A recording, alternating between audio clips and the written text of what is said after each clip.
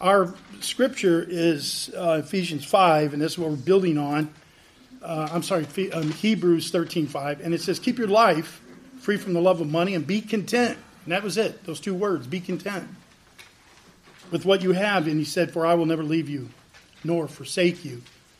And the idea that we talked about this last time about how the number one thing in life is about contentment.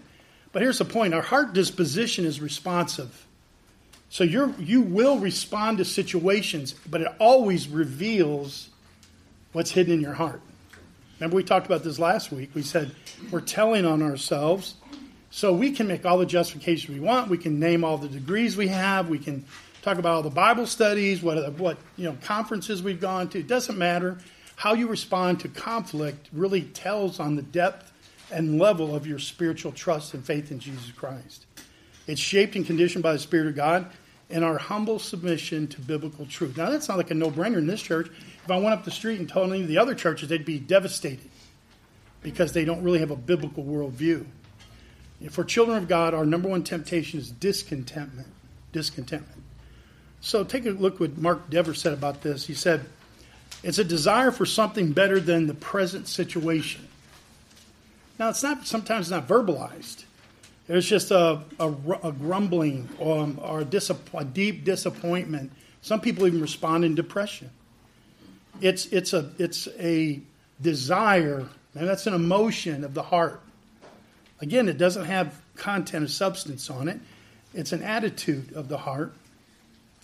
Now, on the other hand, it's inevitable that people in the sinful world would be discontent. It's kind of the DNA of the flesh. The DNA of the flesh is discontentment. I want more, I want more, I want more. The flesh is never satisfied. It always wants its way. And so when we become in the flesh or we become carnal, well, this is some of the things that we have to face. Now realize that is part of the DNA of the flesh, but we have the new birth in us, a new spirit. So again, we're not have to be subject to that, but that is available if we want it. This world is broken by sin and should be better. On the other hand, it's also inevitable that sinful people like us will often put our hope in circumstances rather than in God. That would be a thesis statement. That would be something we could take home. That was something you say. So every time I'm facing something, I could say to myself, am I putting my hope in the outcome of that circumstance, or am I putting my hope in God? I mean, how am I going to face this? Some of it's facing unemployment. Some of it's facing serious health issues, losing parents that you've loved and trusted all your life. There's just things that you have to face with God because he's not going to let you kind of run around in a random way. We'll talk more about that. Look at the Thomas Watson, the famous Puritan. He says this way, God is infinite in wisdom and cannot make mistakes. Every time I sit down with someone and they're trying to tell me why God is not being fair about something, I said, well, the first thing, let's build a platform to discuss this. The first thing is God cannot make mistakes. He cannot make a mistake. There's no error and there's no sin, and everything he does is good. Now, we have to set that. That's just set aside. That's the way it is. That's just what it is. One man desires health and sees sickness, and God sees sickness is better for him. Another man desires liberty, and God sees restraint better for him. He works out his liberty while his feet are bound. And what happens? And his heart shall grow even more. It's about God's grace. It's what God is doing. Shall we be discontent at which is enacted by a decree and ordered by a providence? Am I going to be a devoted child or a rebel? Thomas Watson wrote this years ago. When they were really down into the heart of issues here, that was so important. And so I can tell you this, that we're going to take a gander into some of these things. This is kind of a way of summarizing what we did. So look at the Easton Bible Dictionary. And I want to say about Easton Bible here in 1893, again, a little way of a review. It's old school. These guys this is 130 years ago. 130 years ago they wrote this. And Easton really had it down right. We sort of have intellectual, higher view of Christianity today. We articulate in lots of different terms. They're very clear about straightforward, this is what it is. We kind of call it what God calls it to get what God gives it in their mind. He said contentment is a state of mind in which one's desires are confined to his lot, to his or her lot, whatever it may be. What is a lot? What does it mean, confined to his lot? I'm sorry? What you've been given. What you've been given. Yeah. You're not addressing issues that what I've been given. What you've been given is what you address. He says, yeah, that's what it is. And so he goes through this breakdown here. He talks about, first of all, he talks about what contentment is opposed to. I'm shaping this so you have something to build on where we get to this thing. Hopefully it's going to help you in the end. That's what we're talking about. Now, you could either stay in this class and be subject to this, talking about contentment and a very hard issue, or you can go to Koinonia class over there and be entertained, if you like. I'm just kidding. I was trying to make a point for Michael, because it's standing room only over there. Okay, here we go. He says contentment is opposed to envy. Our vice is obsession to wealth, ambition, which is more worldly ambition or things in wealth in this world. It's opposed to ambition. It's also opposed to repining, that is fretting or expressing discontent. Those things in parentheses I added for clarity. Repining, to fret or express discontent. Contentment is opposed to all these things that are absolutely in opposition to where we're supposed to be all the time. Now we can probably go around the room and figure out times where you were repining or you were fretting and stuff, and you could figure it out. But look what contentment is actually for. It says it arises from an inward disposition. Inward disposition. So how would you define a disposition? Anybody?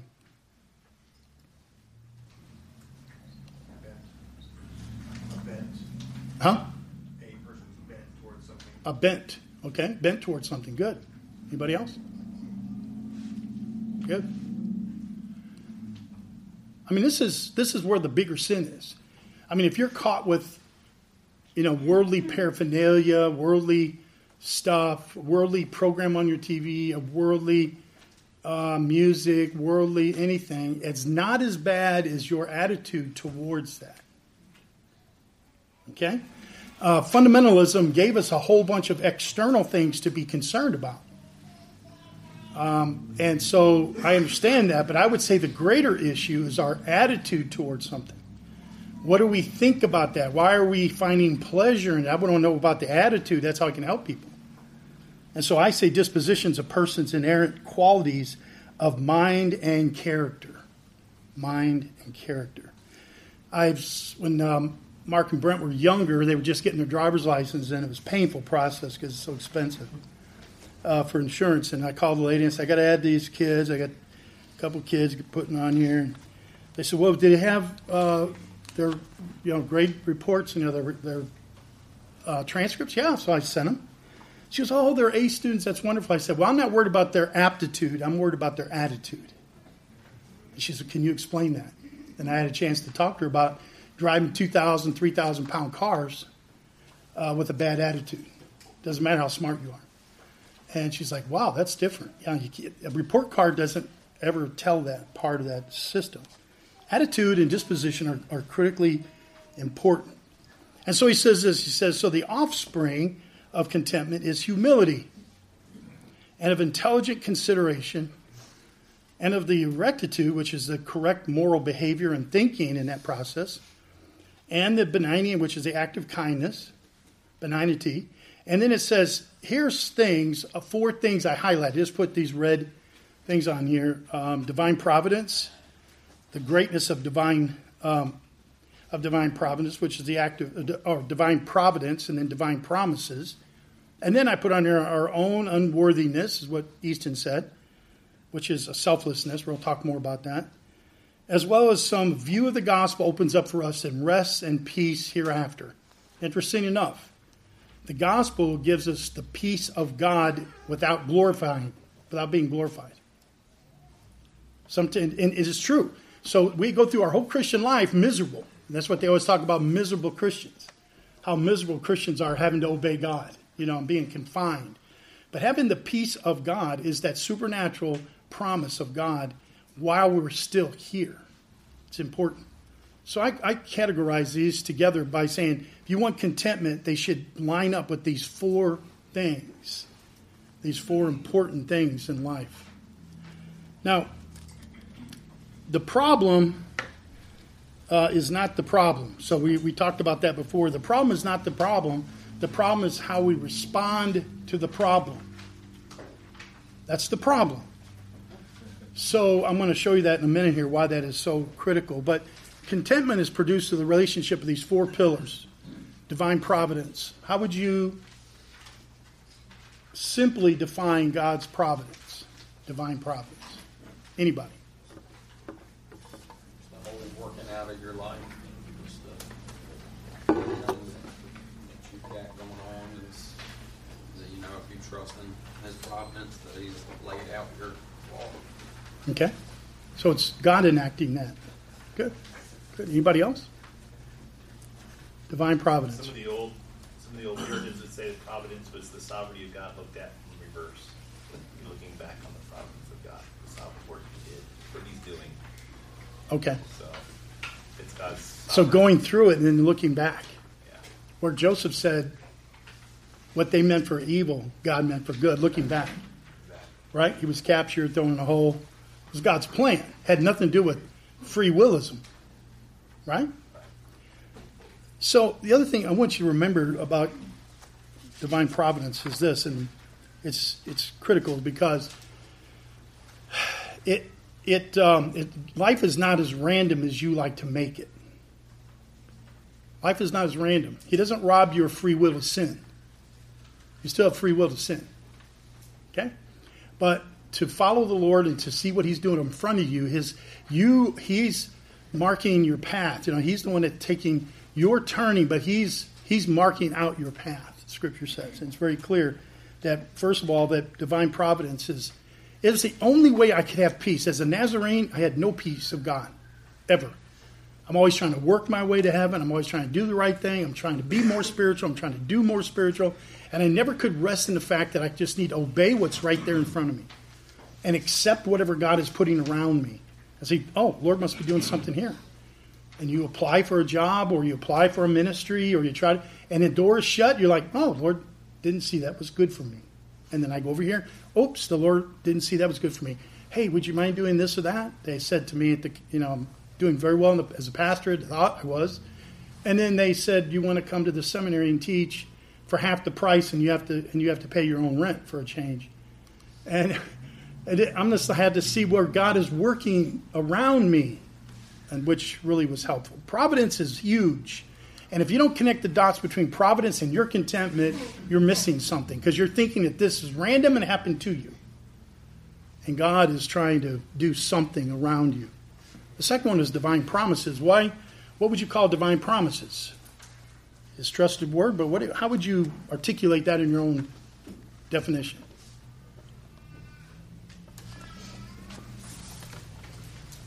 I mean, they're promises to everybody, but why is divine promises so important to grab onto? God's obligated Himself to fulfill those promises. Yeah. He's on His own. He stands behind those promises. His Yep. credibility is on the line. Amen. Truth is what God intended by what He said. In other words, He gives us the truth of His word. It's interesting. He has to defend it. It's a promise that He said won't fail. My word never returns void. He's always using the word of God to do the work of God in the child of God. And so you have to understand that divine promises is what we like. We can see that and touch that and note it. We have to experience what's ahead of us for providence. But divine promises are things we can hang on to when we're absent of anything else. It has everything to do with contentment, everything. And then divine holiness of God. And I put that on there as the other one when he talked about our unworthiness. Our revealed sinfulness comes out of understanding God's divine holiness.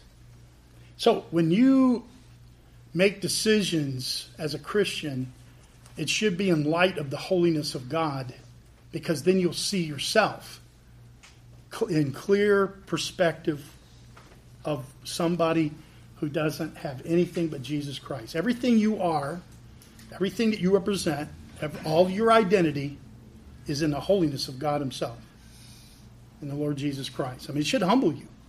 That's where the humility starts coming. You don't try to be humble.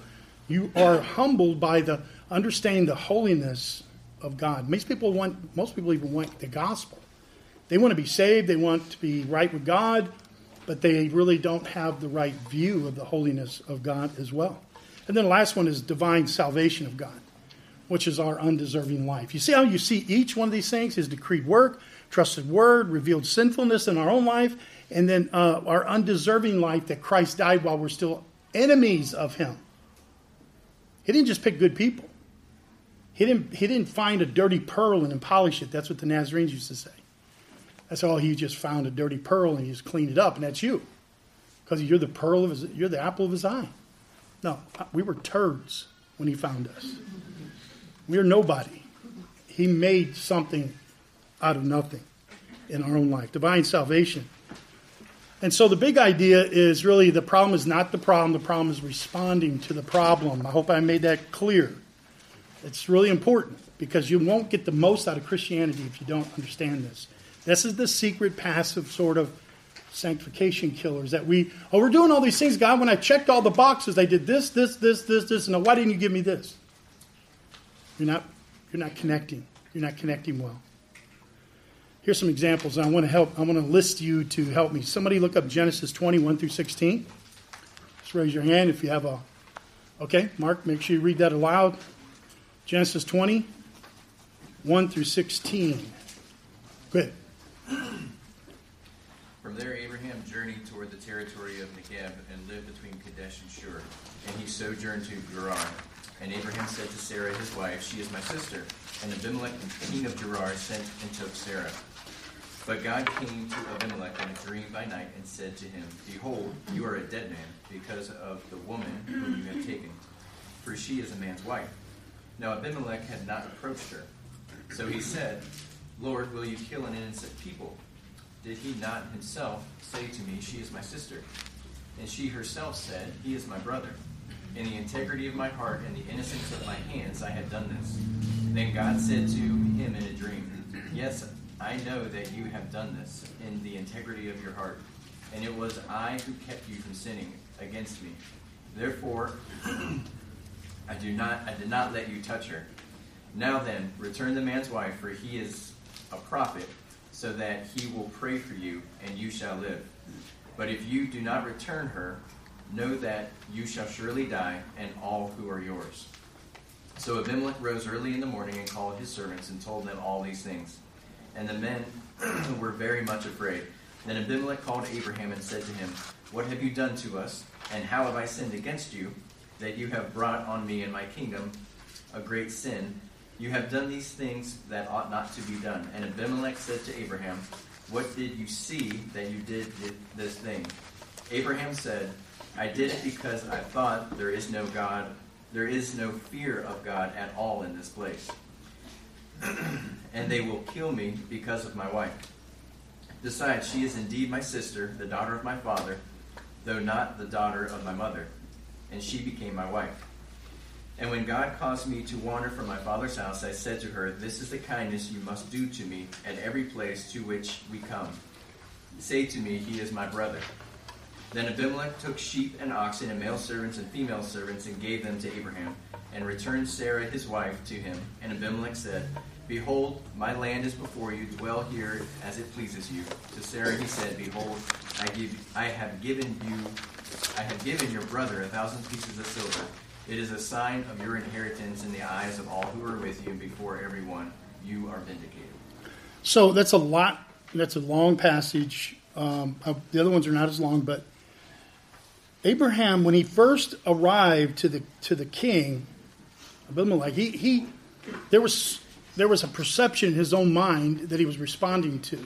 So what was the actual problem that he faced? What was the problem that he faced before he lied and said Sarah was his sister? What was it? Fear of death. Fear of death. Yeah. Yeah, he was like, oh, man, this is going to turn out bad, and all God's promises are going to, it's not going to work, and I got to fix this for God. I got to fix this for God. He messed up. I mean, here I am, and this king, he's looking at my wife, and oh, my, what am I going to do? And so I got to lie in order to protect everything, because I got to make it better than what God has actually placed him in this position to do. The perception of this thing, his fears, his own problems was his biggest problem. Okay? But where did God interfere? Where did God come in and jump in on this whole process? Was actually to go and address the issue. And actually he addressed his lying. He talked to the king. He said, look, I'll destroy you, and this is what's going to happen if you touch her. And so then he comes back and says, well, why did you lie? And then it all started. But all the complex issues happened after his sinful response. Try to remember this. This is always very important. There's hundreds, maybe thousands of these situations in the Old and New Testament. This is just one of them. I'm picked Abraham because he's a pretty good guy. All right? You can pick Noah, and you can look at all the places that they ran into situations, or something happened, or there was an environmental situation that happened, a circumstance, and they overreacted or didn't respond to properly. God chose, you saw all the work that God was doing on the response, not on the initial problem. The initial problem was his pure perception that there may be a problem. Don't you think the Lord would have changed his mind if he would have told him the truth? Don't you know that God would have stepped in? If something, he would have done something, because we would trust that. Well, if he didn't, then God's part of the plan is for her to go off with the king, and God will redeem this. No. That's not how it happened. Go to King David on 2 Samuel 11. 2 Samuel 11.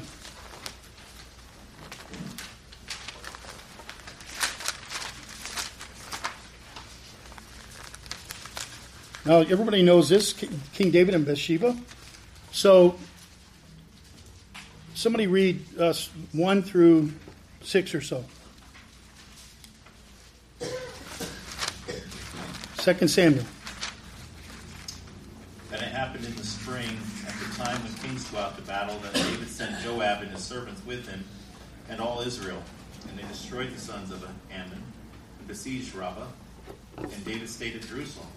And when evening had came, David arose from his bed and walked around on the roof of the king's house. And from the roof he saw a woman bathing. The woman was very beautiful in appearance. So David sent and inquired about the woman. And one said, is this not Bathsheba, the daughter of Eliam, the wife of Uriah the Hittite? David sent messengers and took her. And when she came to him, he lay with her. And when she had purified herself from her uncleanness, she returned to her house. Yep, that's good. Now, we know the story of Bathsheba, okay? Now, what was the problem that King David faced initially when he was on the roof? What was it?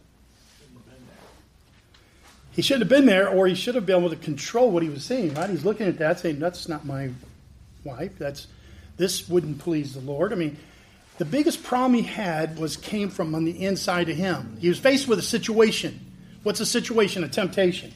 What was a temptation? His response to it was the real problem. Notice that every pain and agony in King David's life, all the way into his death and the loss of his own children, and everything that happened was a rippling effect of his bad choices.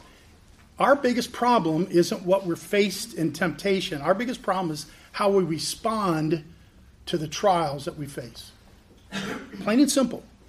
Plain and simple. They're all over the place. They've always been there, but they're sort of a subtle. It's not a strong in-your-face doctrine. It's an actual subtle thing that really is driving what people actually believe. And God put them all in here. Let's just cut it to the couple of them here. Let's go to Matthew 18. Matthew 18. We knew I got Peter in the garden. He was going to fix the problem with the sword. The Lord put the ear back on the servant. And then everything, he says, we will live by the sword, we'll die by the sword.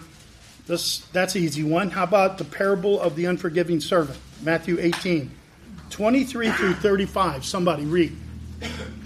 Therefore, the kingdom of heaven may be compared to a king who wished to settle accounts with his servants. When he began to settle, one was brought to him who owed him 10,000 talents. And since he could not pay, his master ordered him to be sold with his wife and children and all that he had, and payment to be made.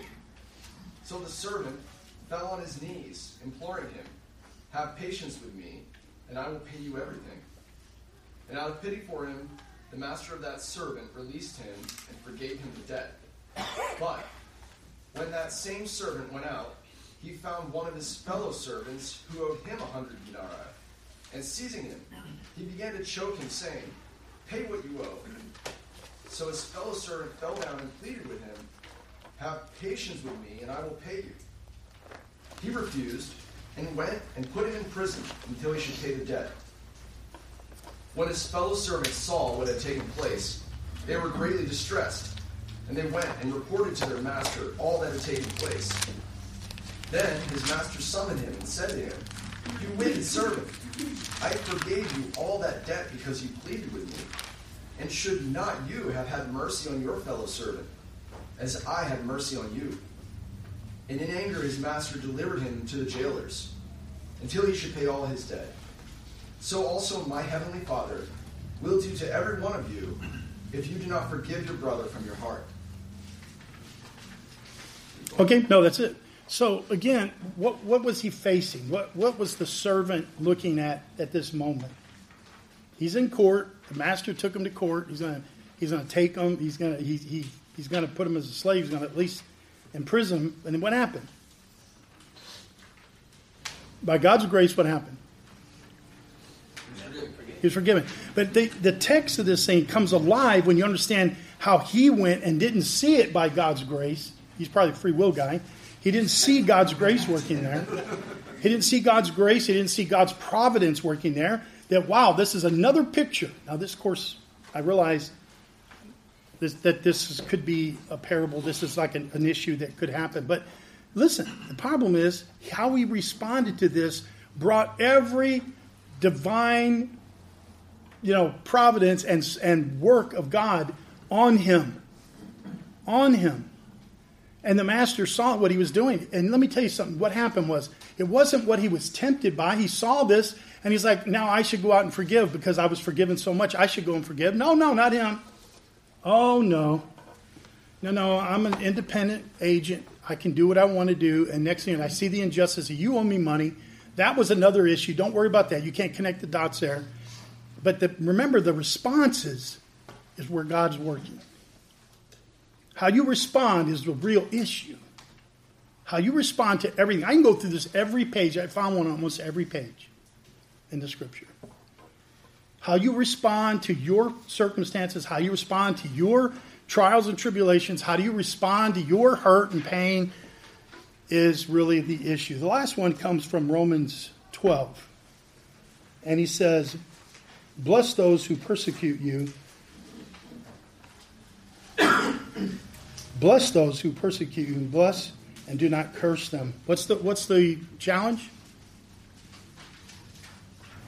You're persecuted. What's the response? Bless them.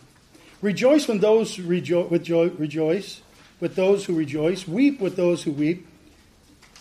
Live in harmony with one another. Do not be haughty, but associate with the lowly. Never be conceited. Repay no evil for evil, but give thought to do what is honorable in the sight of all. So what's the problem? Somebody's evil. They're doing something evil to you. So what's the response? Be honorable, isn't it? And give thought to that. Live peaceably with all. Never avenge yourselves. You see the responses and the facing the trials or the problems. It's the issue. The problem is not the problem. How we respond to it is the real problem. Father, thank you for our time. We'll pick it up again next week, Lord, and help us with that. Just may this produce some fruit down the road, years later, maybe even on deathbeds, maybe when something tragic happens. Free your people with the peace of God by their obedience to the Word of God. So help us in this journey. This is our hard part. This is the toxins of the soil of our own heart. And we pray for your work here. So as you respond to that and freeing us is more important than you respond in disciplining us, we pray. We love you and praise you. Be with our pastor today in Jesus' name. Amen.